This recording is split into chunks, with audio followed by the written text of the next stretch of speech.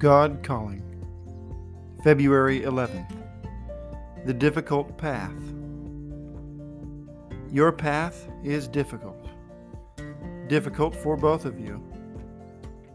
There is no work in life that is harder than waiting, and yet I say wait. Wait until I show you my will. The fact that I give both of you hard tasks is proof of my love and of my knowing that you are truly my disciples. Again I say, wait.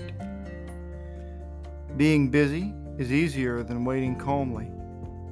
So many of my followers have marred their work and hindered their progress of my kingdom by activity.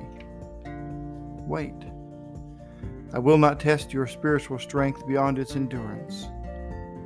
The two of you are like helpless people on a raft in the middle of the ocean. But look, here comes someone towards you, walking on the water, who looks like the Son of Man. John 6, verse 19. When he comes and you receive him, you will experience the same thing my disciples experienced when I was on earth. You will be at your destination immediately. John 6, verse 21. All your effort in rowing and all your activity could not have accomplished the journey as quickly. Oh, wait and trust. Wait and do not be afraid. Amen.